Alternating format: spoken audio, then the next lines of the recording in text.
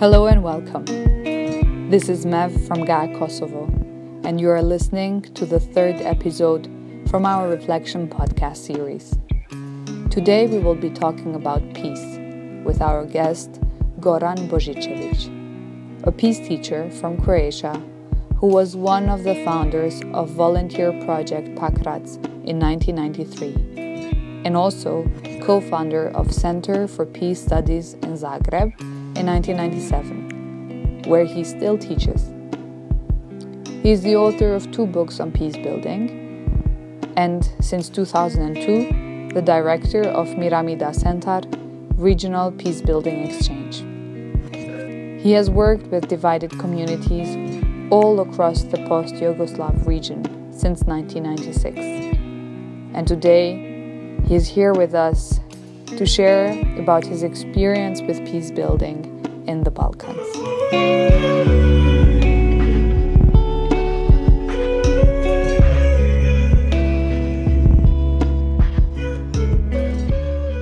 Hello, Goran. Thank you for joining our third Reflection podcast. We're really happy to have you with us. We heard about you through friends. I actually was also trying to read a couple of your articles with the translation of Google, and my interest and curiosity increased even more. So thank you for joining us. Thank you for inviting me. I also heard good things about Gaia Kosovo, and I'm very happy to be connected even online now with you. Yes.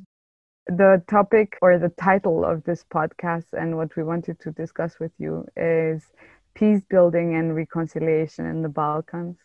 And you have quite a long experience in the field of peace building or working towards peace building. And this article that I mentioned, I think it was one from this year titled Building Peace is a Dirty Job. And there's one part where you talked about the concept of peace building and what it is.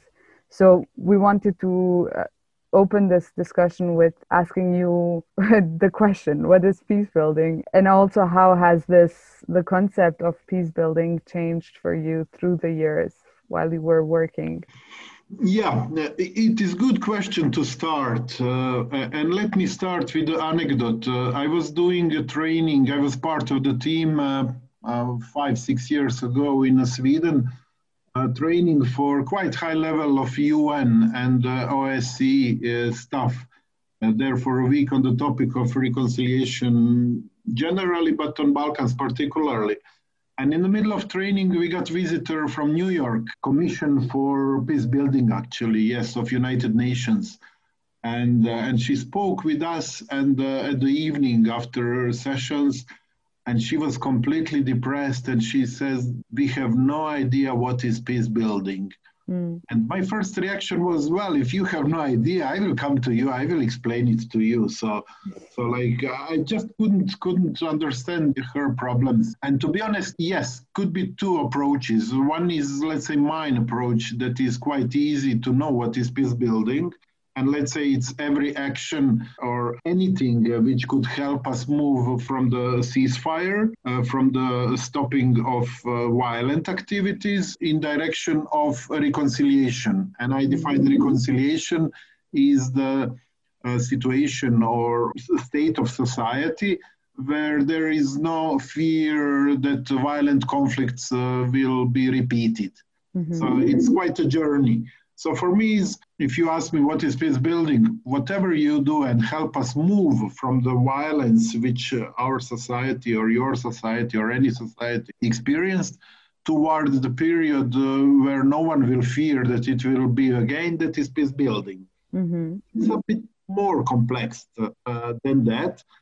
Particularly for big organizations who are very complex and they like to know, are they doing peace building or they are doing kind of peacekeeping, which means maintaining ceasefire, or they are maybe involved in some kind of peacemaking, which means that not even ceasefire is stable. For me, a nice definition of peace building is probably of John Paul Lederach, which means building non-violent social fabric And social fabric is kind of sociological term. So let's say building a relationship between people and building institutions around us and all our environment in a way that we really strengthen non-violent dimension of that. And that helps us to deal with the past, which is dark, which is violent, to deal with the present, and to enhance possibilities for reconciliation. So once again, it sounds a bit more kind of scientific or complex, but I would say peace building is really dealing with roots of the conflict. Often teachers ask me, is that what we do in school peace building, or is it peace activity? And I use sometimes to make difference between humanitarian acts and peace building.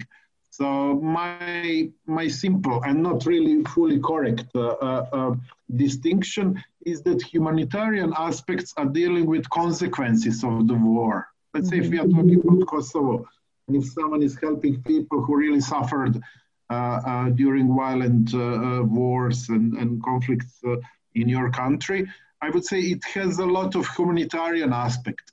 But the real question is helping these people and victims, is it helping us prevent the next violent conflict? If we can give answer, yes, it is helping, because it's not just giving them food and clothes, it's much more than that. It's really sending message to society that we care about victims. It's really involving different institutions and building society who is aware that violence is bad. Then it is prevention of the next, let's say, potential conflict, and it is peace building. And then coming to your question, how its notion changed through years, it changed a lot, actually. Peace building is mentioned first time in '92 in Boutros Boutros-Ghali, which was UN secretary in that time, Agenda for Peace. And now it's, in a way, quite developed field, let's say. You said that it was mentioned in '92? Yes. Yeah. It's 28 years. So we can talk, is it a small period or big period? And I would say any answer is really subjective. And I could accept any of that. But the truth is, and that is good news maybe for any of us who is maybe frustrated with situation around us or in globe, that this planet at the moment is really investing much more in organized prevention of wars and organized building peace than it had ever been done in the past. Another thing is that we are not satisfied with that actually military actions are much bigger, much more expensive, etc. But at least that part of investing in peace is now part of our institutional environment, part of our language, and part of organized efforts. So if anyone from your listeners or whoever wants to do something for peace on any part of the globe or in his or her community, and there are ways, there is knowledge now, and there are possibilities for that. So we are moving forward, let's say. It's definitely not an easy process, I guess, and there are many components to it. I can mention now you remind me, I can mention on very important so-called open letter to peace builders, which is, I think, from 2008, from Simon Fisher and Lada Zimina. He is from UK, Quaker, and she's a teacher, professor from Afghanistan. It was, for me, one of the most important, let's say, call to peace builders, saying, let's stop for the moment. Do we know what we are doing? And actually, in their article or letter, they asked peace builders to stop for a year and do nothing. And they said, like, we need to reflect. Are we really building peace? One of their theses is, if we don't do anything for a year, probably nothing will change. So we are not sure that our work is really contributing. It was provocative, but I agree a lot with them. So I would say the main message maybe today from me, and whenever I teach to my students or at workshops, I say we need to keep asking ourselves whenever we do any kind of peace action, is it really preventing violence? Is it really preventing discrimination, injustice? Is it helping weak ones, discriminated ones, marginalized ones? And also, one of the key questions is how it is upsetting the powerful ones. And I say upsetting maybe by purpose, because if our peace activities are not upsetting anyone on power, then we are probably not doing a right thing. So we can see actions and protests around the world where people are protesting and being arrested and being attacked by police forces or whatever. It is not that anyone is necessarily evil. It is just that it's challenging our structures around us, our structure of violence and cultural violence. And we need, in our peace building, we need to challenge things which are not good, which are bad, which are maybe old-fashioned. We need to challenge patriarchy around us. We need to challenge poverty. We need to challenge distribution of the wealth, spending public money, all these kind of things.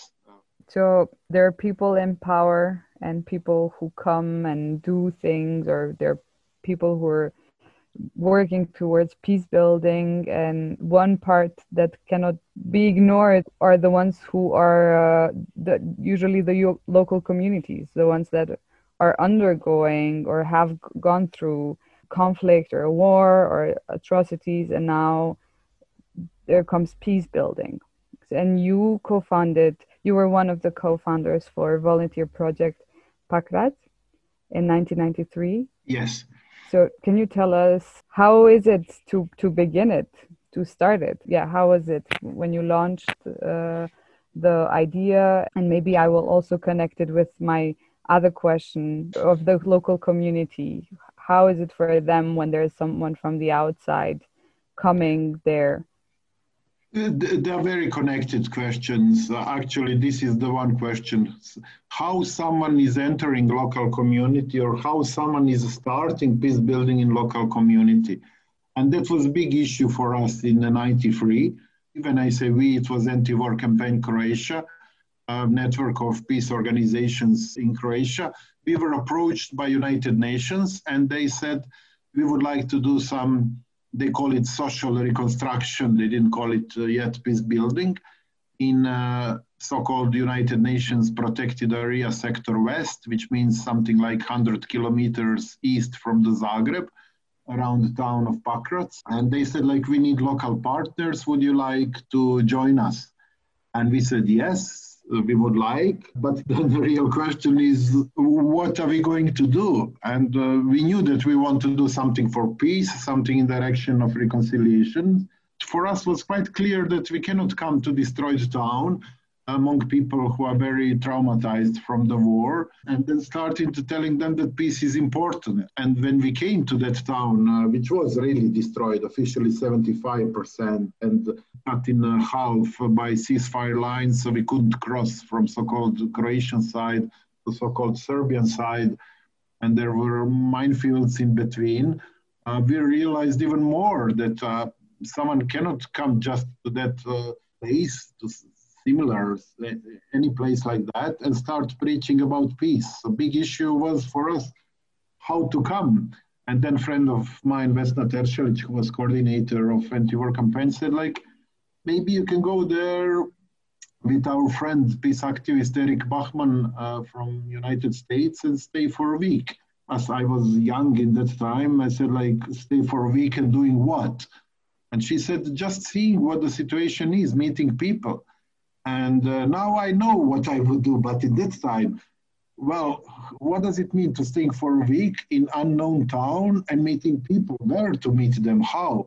So there were all the big questions, and I like to raise them because we didn't have any knowledge, we didn't have any sources to relate, any books or anything we could start. We simply had our feeling that it's not right to come to that area and then saying, hey, we are for peace, because people cannot hear that. Actually, they could feel even insulted. They say, yeah, we are for peace all the time, but there was a war. Do you understand it?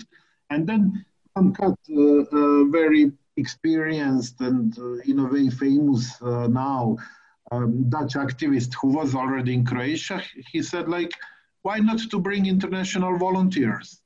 And we said, to do what? And he said, reconstruction, physical reconstruction. And then we said, but we are peace organization. I mean, kind of, we don't know building things. And he said, it's not about building, it is about being with people, living with them, sharing the lack of food, sharing the lack of electricity, sharing the fear of the shooting overnight with them, just listening them. And then we said, but who would like to come? Because it's, in a way, it is dangerous here. And he said, like, we'll see, but let's bring people to come there.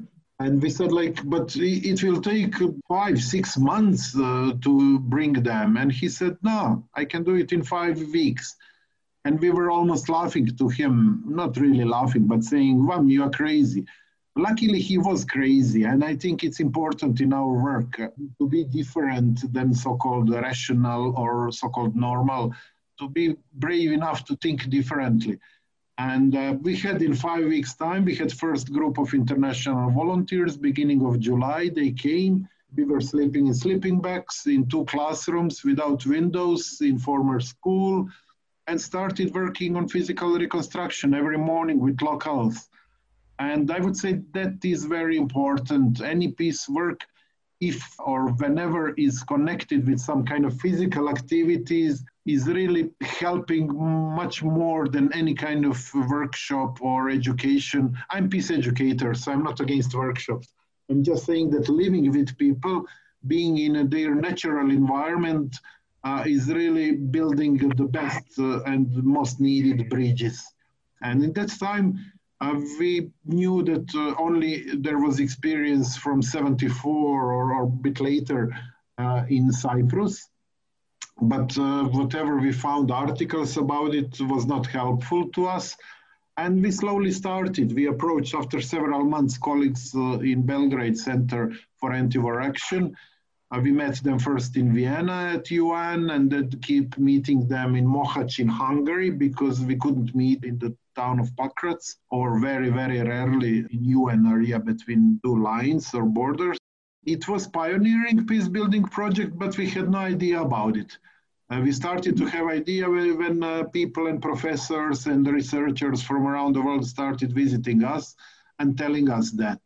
And I would say that one of the key question then and now is, if, let's say, I'm coming or you are coming or whoever to some town which suffered war, either in Syria, Afghanistan, Yemen, whenever, we need to respect the pain of the people and situation there. It doesn't mean that we need to agree with them in everything.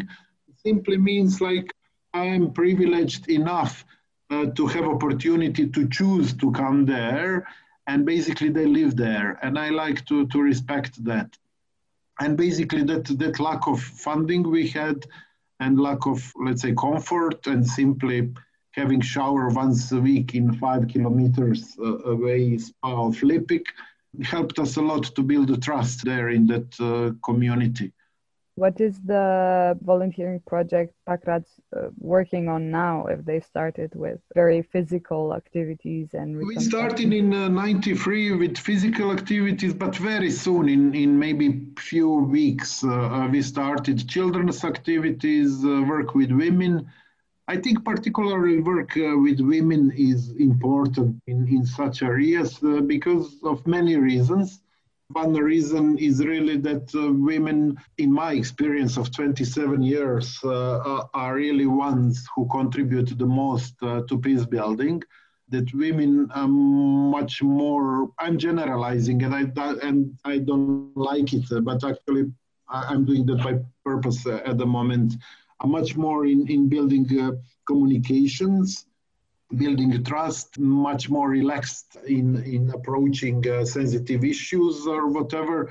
But there is also that much, let's say, very serious issue of structural patriarchate, even capitalism and militarism, which are all connected, which give us message from our childhood that men should go to war and fight and women should stay at home and take care about children. Maybe it worked 2,000 years ago, or I don't know, 2,000 years ago. I don't know. I'm not historian, and I would leave it to someone else. But I would say it doesn't work now. We need to really full dimension of respecting and protecting and promoting human rights, universal human rights, and basically working with women, empowering them was in a way our most, not important, but most successful part. So when we after 2 months of being there, we crossed the line only once in first month to Serbian side, and after 6 months we started more organized work on that Serbian side, and we met women, local women, and asked them. We said, like, we are going to start crossing the line from next week. What do you say? And they were very not happy and very emotional. And they said, like, we were betrayed several times. First time when our neighbors left us. Second time when UN came and we saw that they are not really helping us. And in meantime, also Croatian authorities were giving promises and not really helping us. And now you are coming and we accepted you as friends and we love you. And now you are telling us you are going to cross the line and go to work with enemies. It's not easy for us. And it lasted maybe 1 hour. Very honest discussion in a group of maybe 20 people, maybe 4 of us from volunteer project and maybe 15 women or something. We worked with them together on the working sites. But slowly they shifted. We were not convincing them in anything. But they shifted into, we knew from beginning that you want to work on both sides. You are a peace project, we know that. You are not a reconstruction project, and go there. Please don't be angry on us that it's not easy for us, but we see the value of you working on both sides, and that's your task, that's your mission, and it's important, and yeah, just keep doing that.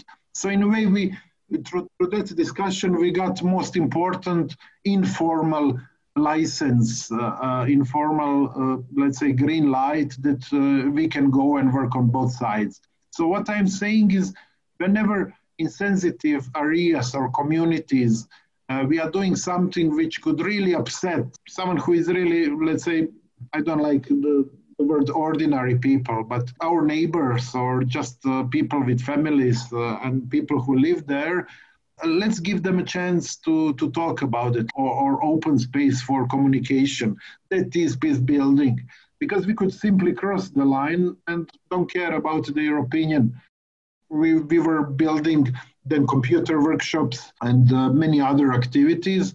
But actually, it was raising awareness of differences between people. We had many nations there, many cultures present, and also breaking the image of the enemy that on the other sides are only the bad ones. We brought many letters across the line, and that was particularly powerful. Project lasted 4 years. Out of the project came Center for Peace Studies and some other organizations. But to be honest, that project is also one of the rare projects who had exact time of finishing. Mm-hmm. I was involved in closing it at the end of February 97, when really the project lost purpose.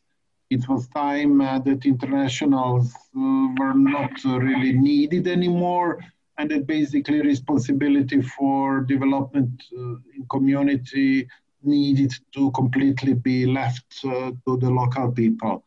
It's also important to know when your work is done, when you need to leave. Yes, because we had money and we could continue that. And to be honest, asking money from a destroyed town and asking money from the capital is not the same. It was much more attractive for us in terms of fundraising, but we simply felt it's not right to do. And then we closed the project and we moved another one project which I was involved, Miramida Center. We moved to Zagreb and we started Center for Peace Studies in next month in Zagreb, which was more like institution devoted to education and other things. You mentioned the connection between peace building and reconciliation at the beginning, and maybe you know that in Kosovo now they're preparing or establishing the ground for creation of a truth commission. I was in the last public consultation that they had, and there was a raised concern about how do we achieve reconciliation. And also something that you mentioned, that like people need to be heard, they need to talk. And in Kosovo, since I live here, I think there's also a lot of build up anger inside of people because they didn't have the space to talk about it and to express it. How do we achieve reconciliation, especially if we are not facing what happened to us? These are big questions and important questions, and I could speak for hours, but let me try to do it in a few minutes. Raising questions are maybe key at the beginning. Whoever starts with answers, whoever knows exactly what needs to be done in Kosovo this very moment, I would say is probably not doing it well.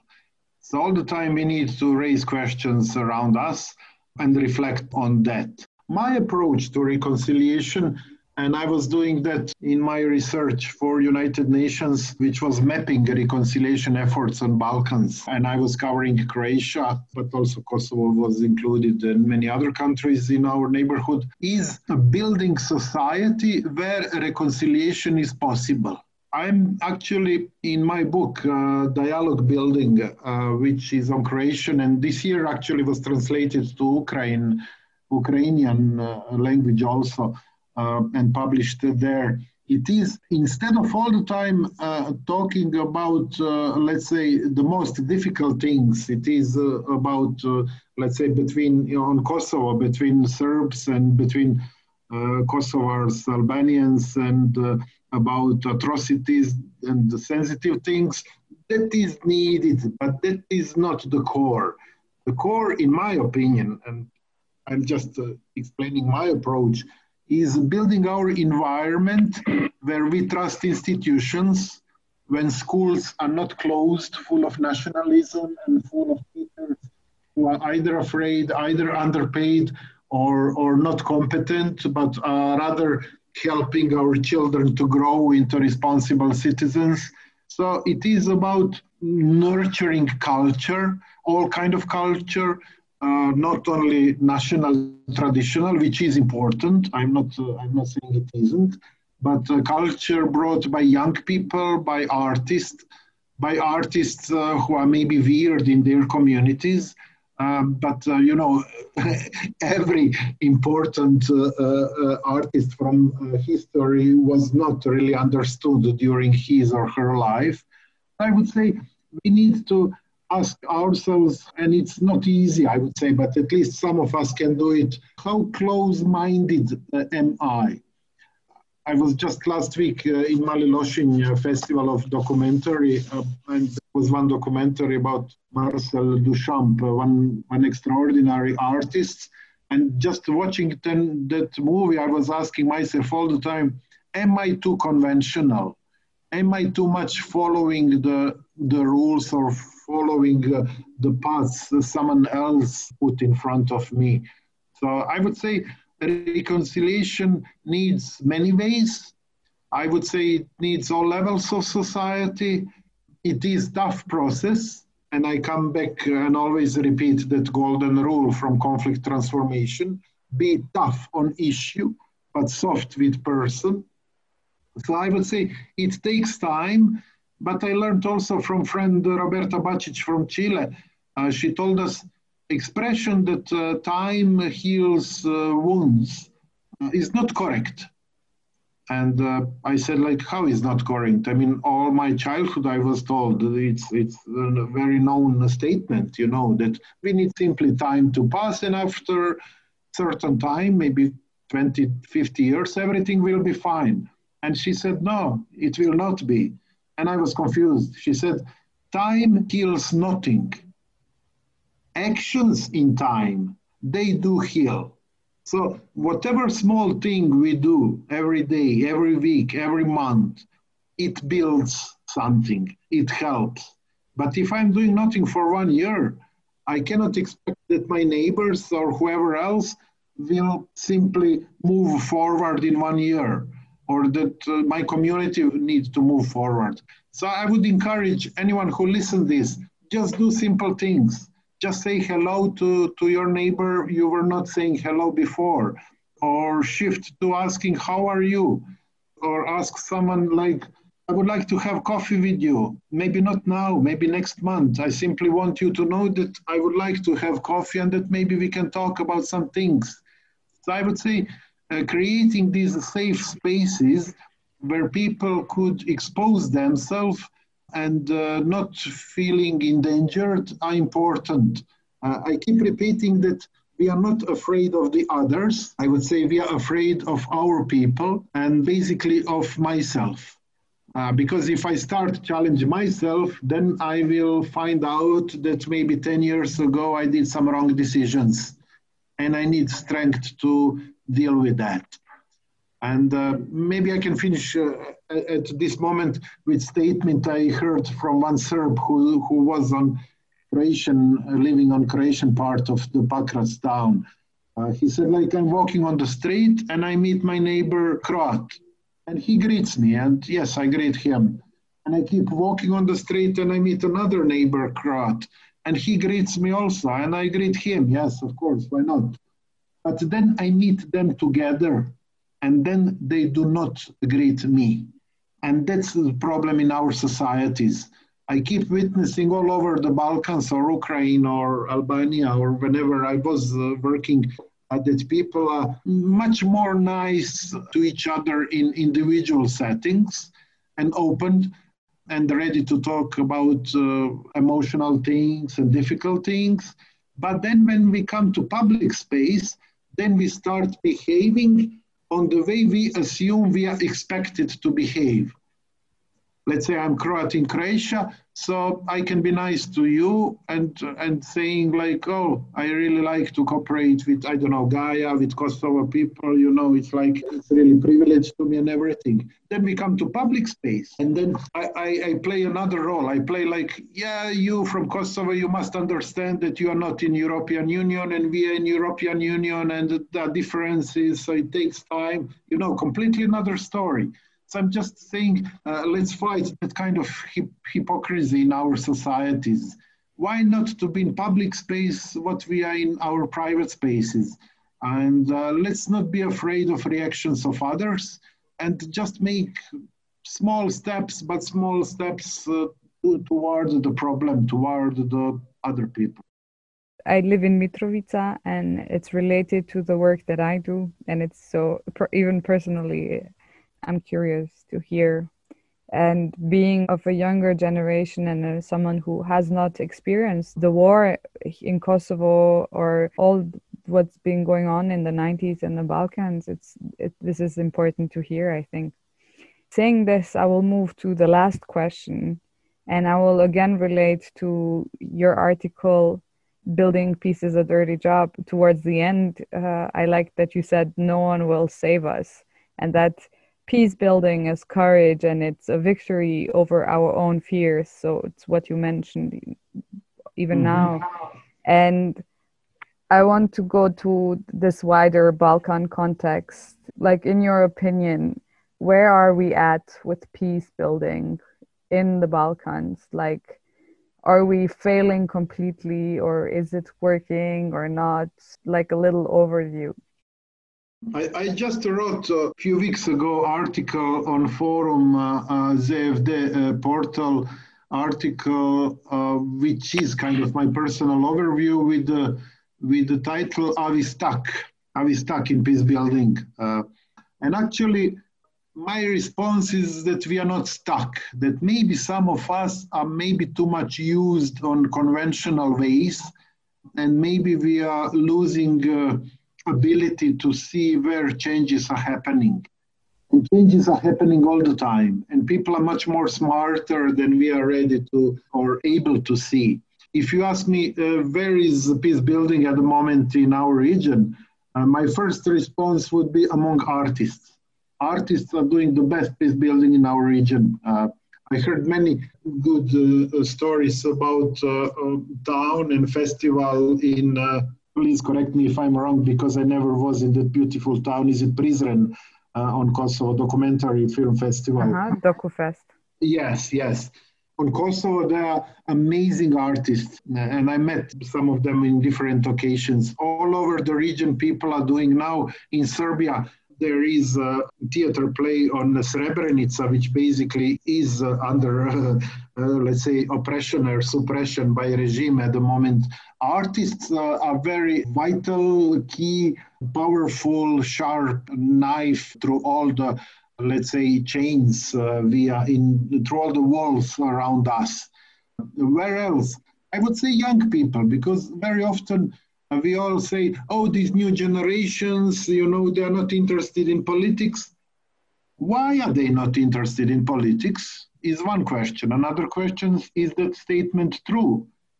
And basically then we can see that the young people are basically not interested in the politics we are offering to them.